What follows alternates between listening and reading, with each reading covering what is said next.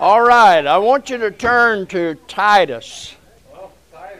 Titus chapter 3. It comes right after 2 Timothy and right before Philemon. Page 1068 in my Bible. But anyway, Titus chapter 3.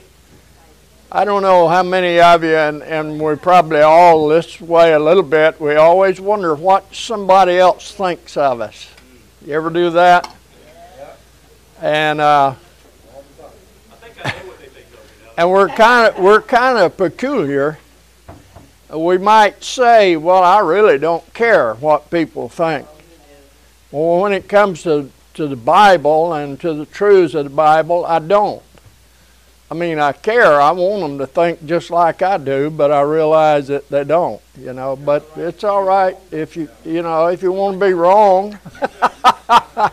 But some might say, well, I really don't care what others think, but would you go to the store looking like you looked when you first got out of bed in the morning? Of course not. Some people do, though. Yeah, I know. Some of them look like they just crawled out of bed. But those that grew up in my generation, I know you care. You don't want people to see you that way. And in fact, we want everybody to love us, but Luke chapter 6 and verse 26 says, "Woe unto you when all men shall speak well of you, for so did their fathers to the false prophets." So all men are not going to speak well of you. And that's good. Because if all men speak well of you, something's wrong. But the Bible also says that we're not to think more highly of ourselves than we ought to think. And it's not good that you think too highly of yourself. I was saved at 11 years old, but I can look back on my life and I sure don't think too highly of myself. I don't think highly at all of myself. And even if you're lost to come to Christ, you cannot think too highly of yourself. You have to realize you're lost. You're a sinner. You're in need of salvation before you can even be saved. But here's what I want to know. What does God think of me? What does God think about me? How does He feel about me? I'm looking at Titus chapter 3 and verses 1 through 8, which says, "Put them in mind to be subject to principalities and powers, to obey magistrates, to be ready to every good work, to speak evil of no man, to be no brawler, but gentle, showing all meekness unto all men. For we ourselves also were sometimes foolish, disobedient, deceived, serving divers lusts and pleasures, living in malice, envy, hateful, and hating one another. But after that the kindness and love of God our Savior toward all men appeared, not by works of righteousness which we've done, but according to His mercy He saved us by the washing of regeneration and renewing of the Holy Ghost, which He shed on us abundantly through Jesus Christ our Savior, that being justified by His grace, we should be made heirs according to the hope of eternal life. This is a faithful saying, and these things I will that thou affirm constantly, that they which have believed in God might be careful to maintain good works. These things are good and profitable unto men." Now, of course, Titus is a short book, just 3 chapters, but if you read the second chapter, Paul wrote about how believers ought to behave in church. But in this third chapter, he's telling us how believers ought to behave out there where you live.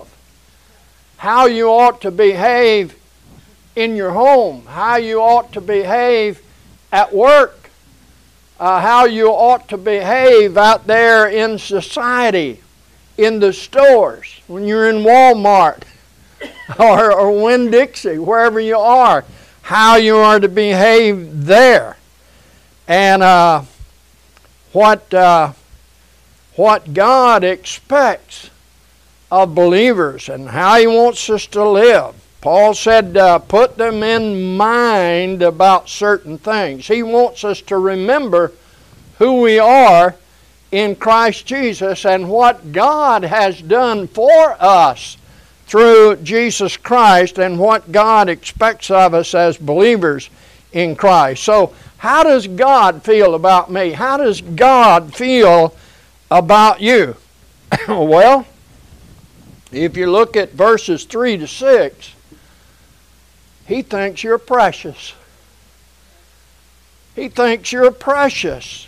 God is a holy God. And the Bible tells us that He is so pure that His eyes cannot look upon sin. This is why Jesus cried on the cross, my God, why hast Thou forsaken me? God turned His face away from Christ because He is of pure eyes and cannot look upon sin. But it wasn't the sin of Jesus Christ, it was my sin and your sin that was upon Him at the time that even made God turn His head away and wouldn't look. And so Jesus endured that so that God would not have to turn away His head from you and I. But He's pure. He cannot look upon sin. Verse 3 starts out telling us what we were before Christ. You're like the calendar. You have a BC in your life, before Christ, before you were ever saved. And then you have an AD. What is that? Anno Domini. In the year of our Lord. But anyway, you have that time in your life. We all do. If you're a child of God, you have a time in your life that was before Christ. Before you came to know Him. And so Paul reminds us what we were. You look at that list that he said in verse 3, for we ourselves also were sometimes foolish. Were any of you that way? Disobedient, deceived, serving divers lusts and pleasures. Paul said to Timothy, in the last days many would be lovers of pleasure more than lovers of God. Whatever our flesh calls for. That's the way we were, living in malice, envy, hateful, and hating one another. That's what all of those other qualities or sins, not qualities, sins, brings in our life. Hateful and hating one another. So that's the way we were before Christ.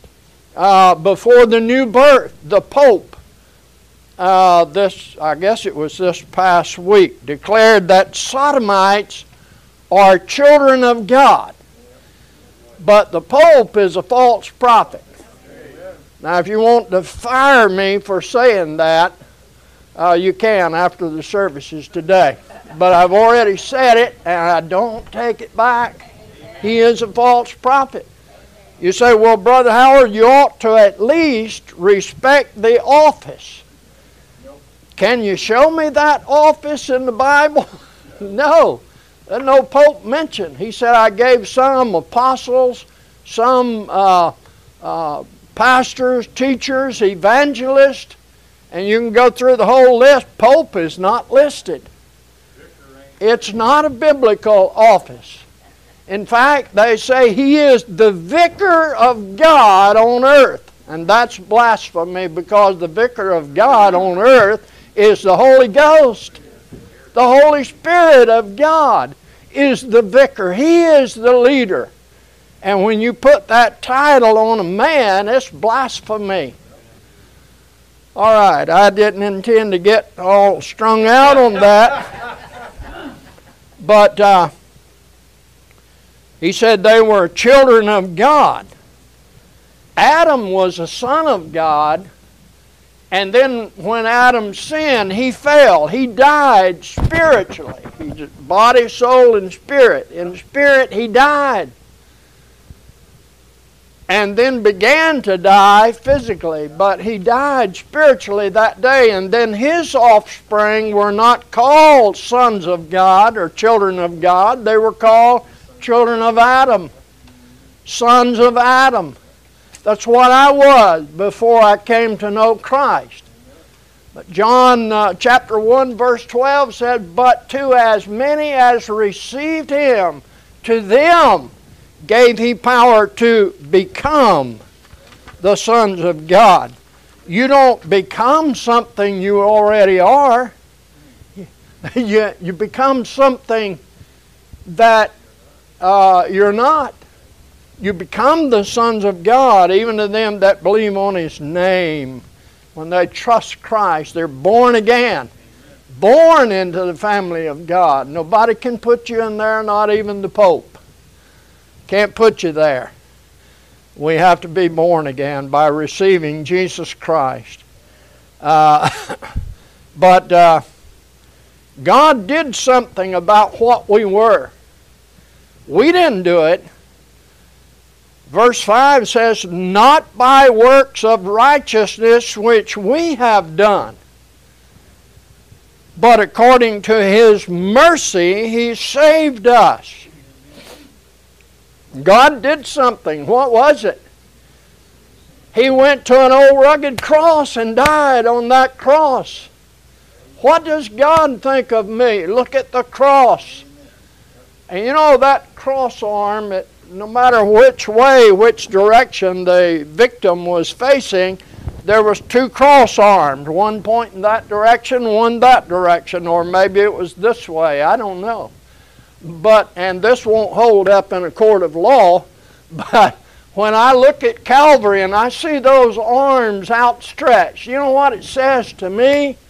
It says, "I have loved you from all eternity past, and I will love you for all eternity future." You're mine. I loved you. You are precious to me. I know what you were. And yet, because of my love for you. Now, he don't love your sin. He don't love my sin or anyone else's sin.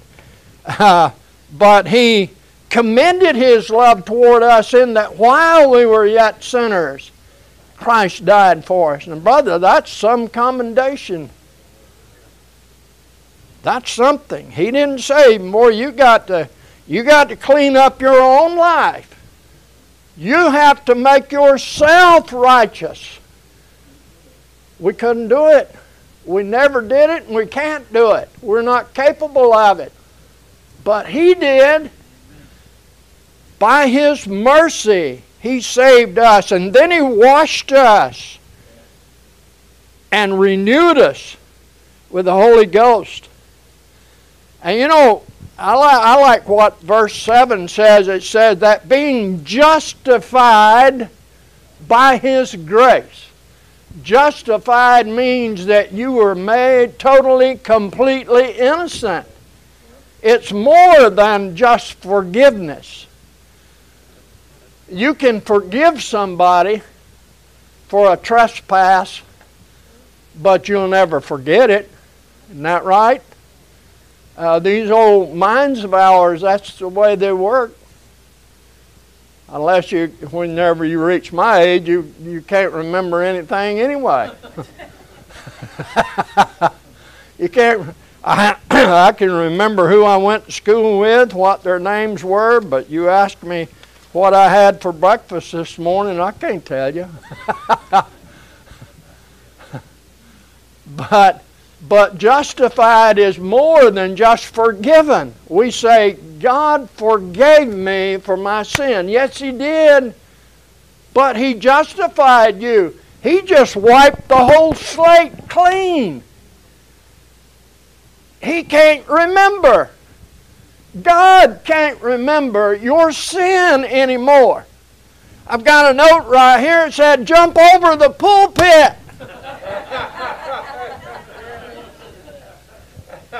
God wiped my slate completely clean, and He don't even remember what my sins were anymore. He's forgotten all about them. Boy, I used to read that word in the Bible, and I never took time to figure out what it meant, justified. And the way we use it today is totally different from the biblical way of using it. People want to justify their self. You know, sometimes people will ask you questions and you can figure it out. If the answer is already in the Bible, they're not wanting to know what the Bible says. They want you to approve of whatever it is that they're wanting to do. That's the way we are as humans. But there's no record of our sin. It's all banished. God says, I will put your sins behind my back and remember them no more. No more. The law of God is satisfied. There's no case against me. Someone to say, well, does that give you an excuse to sin? Absolutely not. Because you still fall under the rule of sowing and reaping. Whatever you sow, you are going to reap. And then you fall under another law, and that's God's law of chastisement. Whosoever the Lord loveth, He chasteneth. He'll whip you. You know, you hear a lot today about privileged, and it's a racial thing. They say, privileged white guy. Yeah, I am privileged. I was privileged to not get a whipping when I was growing up, as long as I did what my mom and daddy told me to do. If I didn't do it, then I was privileged to get a good whooping. Amen. Whooping is worse than a whipping, by the way. I never heard of it. I was privileged to have to come home, and if I wanted to, you know, in an old cold house in the wintertime, if I wanted to stay warm, it was my duty to go out and split some wood and make sure that we had wood to burn in the heater that night when we would all gather around the one heater in the house to stay warm. And you'd usually burn up in there, and then you run to an ice cold bedroom to go to sleep. Now I was really a privileged child. I mean, you get down to it, I was in a way. I was privileged to have an after-school job where I could buy my own school clothes from the time I was about 12 years old on up. And in the summertime, when there wasn't no school clothes to buy, I was privileged to be able to take $10 a week and pay it for room and board. Oh, you poor thing. No, I wasn't poor. I got 3 meals a day for $10. My mama washed my clothes and hung them. Now, when she washed, she didn't put them in a machine and push a button. She had one of those old wringer washers, and that was a lot of work. And then hang them out on a clothesline and then bring them in and even iron the things. Some of them starched and ironed. I used to, when I was a young teenager, I was in love with military uniforms. And boy, I thought, man, look at them things. You could stand them up in the middle of the room and they were so starched, they'd stand by themselves. I said, Mama, that's the way I want mine ironed, if you can do that. And she'd try. And then I had a place to sleep at night. And I got all of that for $10. You can't even buy a hamburger today for $10. I used to see those little cartoons that said, you know, it'd show a picture of a bum and it'd say, Mister, you got a dime for a cup of coffee? If you had that same cartoon today, that bum would say, Mister, you have $2.59 for a cup of coffee. So I was privileged.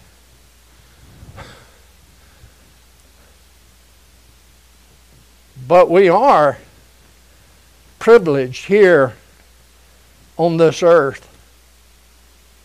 God thinks you are privileged. Verse 7 says, we're made heirs according to the hope of eternal life. I'm privileged here on this earth. The Lord is with me. He'll never leave me nor forsake me. He supplies all of my needs. He listens when I pray. He's given me a family, church family, that I think loves me unless you fire me at the end of the services today.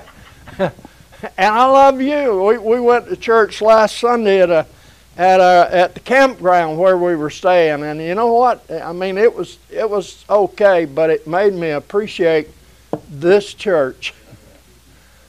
I won't go into any details, but anyway, we're privileged here on this earth, but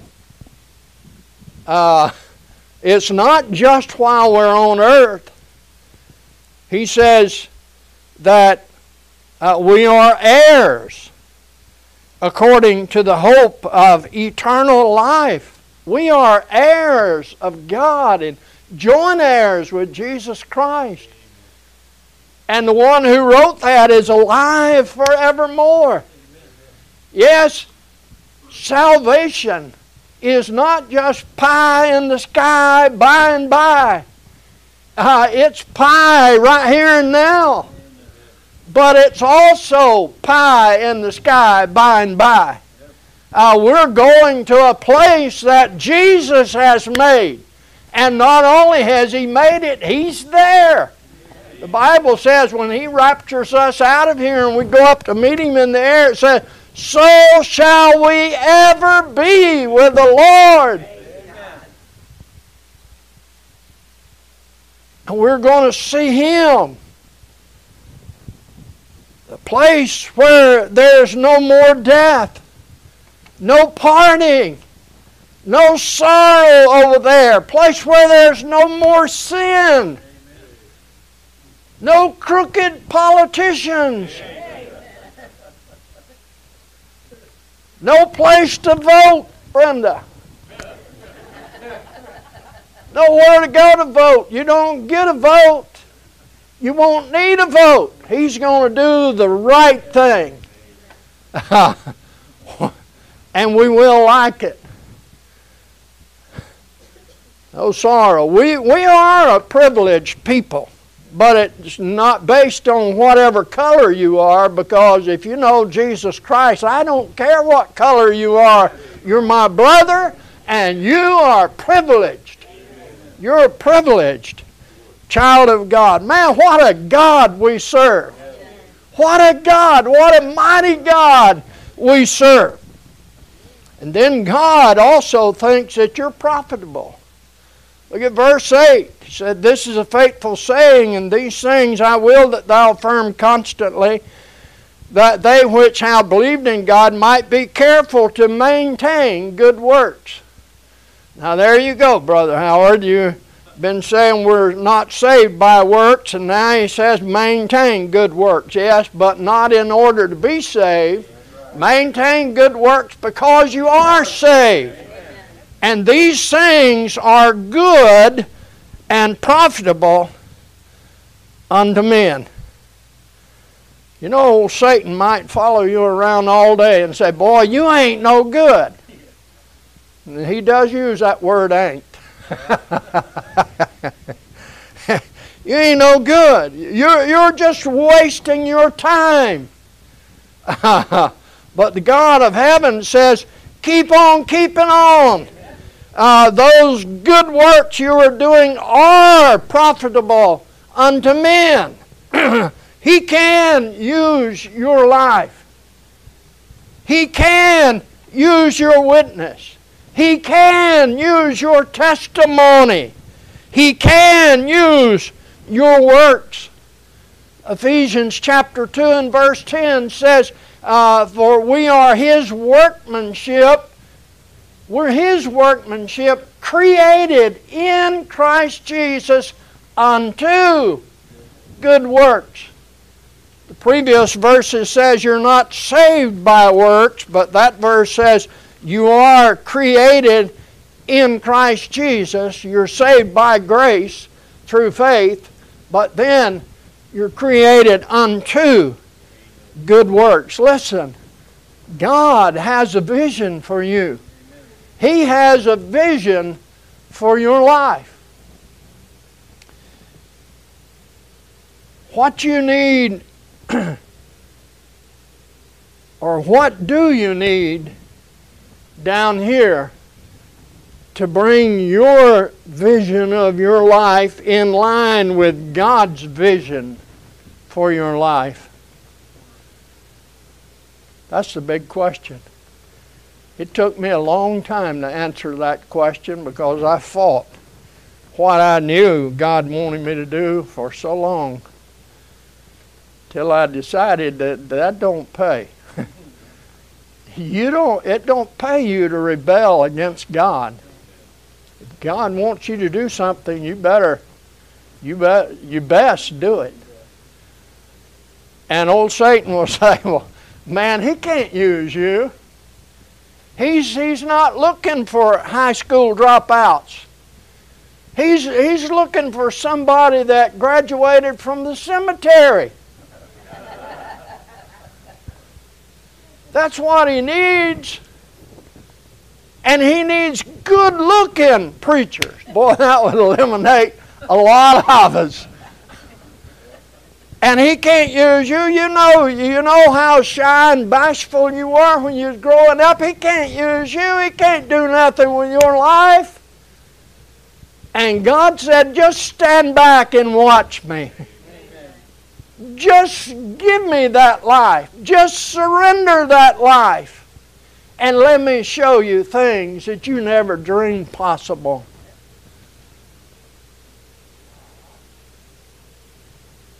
And maybe He's speaking that same words to you today. He's a rascal. Satan is, I mean. And he'll do whatever he can to keep you from surrendering your life to God and catch that vision that He has for your life. But if you know in your heart that there's a difference between your vision and His vision, then you need to do business with God this morning. If you're here today and you're not saved, God knows there's a way out. There's a way out. And there's only one way out. And that's through the Lord Jesus Christ. He is the way, the truth, and the life, and no man can come to the Father but by Him. There's no other way. There's not the Catholic plan, the Methodist plan, the Presbyterian, the Episcopal, the Baptist, and the Word of Faith. And I know I left out a bunch. Lutheran, Church of God, Church of Christ. There's so many, but there's only one way for salvation, and that's through Jesus Christ. He did everything necessary for you and I to be saved.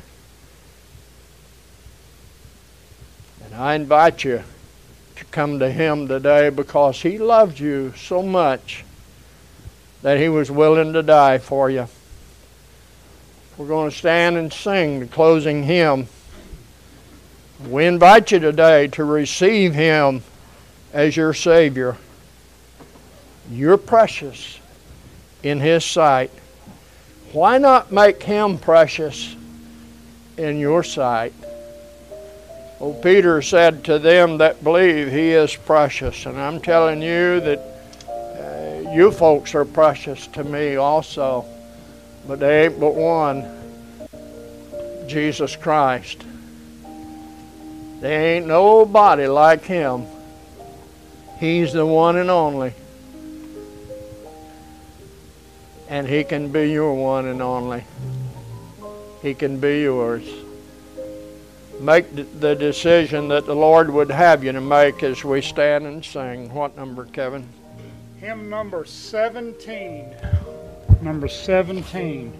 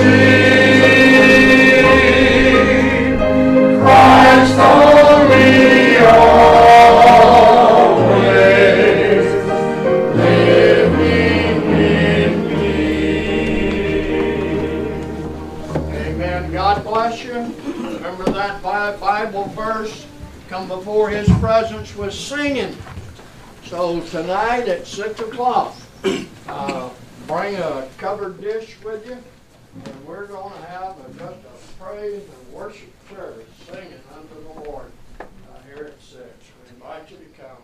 All right, God bless you. Appreciate your attendance today. And I'm going to ask Brother Arthur Jacobs. I think they're going to be leaving us soon. going up to some foreign country called North Carolina. So we're going to ask him to dismiss us with a word of prayer. Dear Heavenly Father, I come to you this morning humbly, Lord, just praising and repenting, Lord. And Lord, I want to repent for our church, for the churches of this United States, Lord, and for everybody, Lord. We have not followed your way and your will and done right, Lord. Forgive us, Lord. Give us one more chance, Lord. In the name of Jesus, Lord.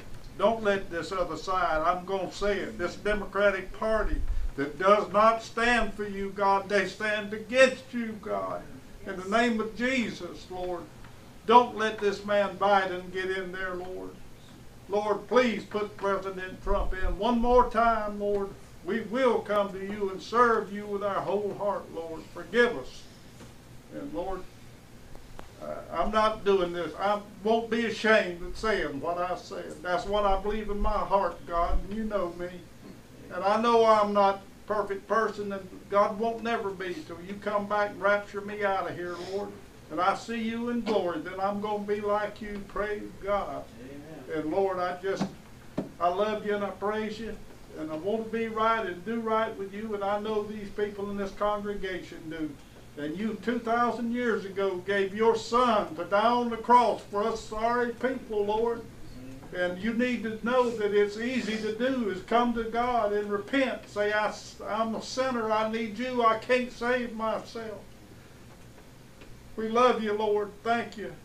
And Lord, just be with us, guide us, and direct us. And thank you, Lord, for every soul that's here today. And Lord, we love you and praise you. I ask these things in Jesus' name. Amen.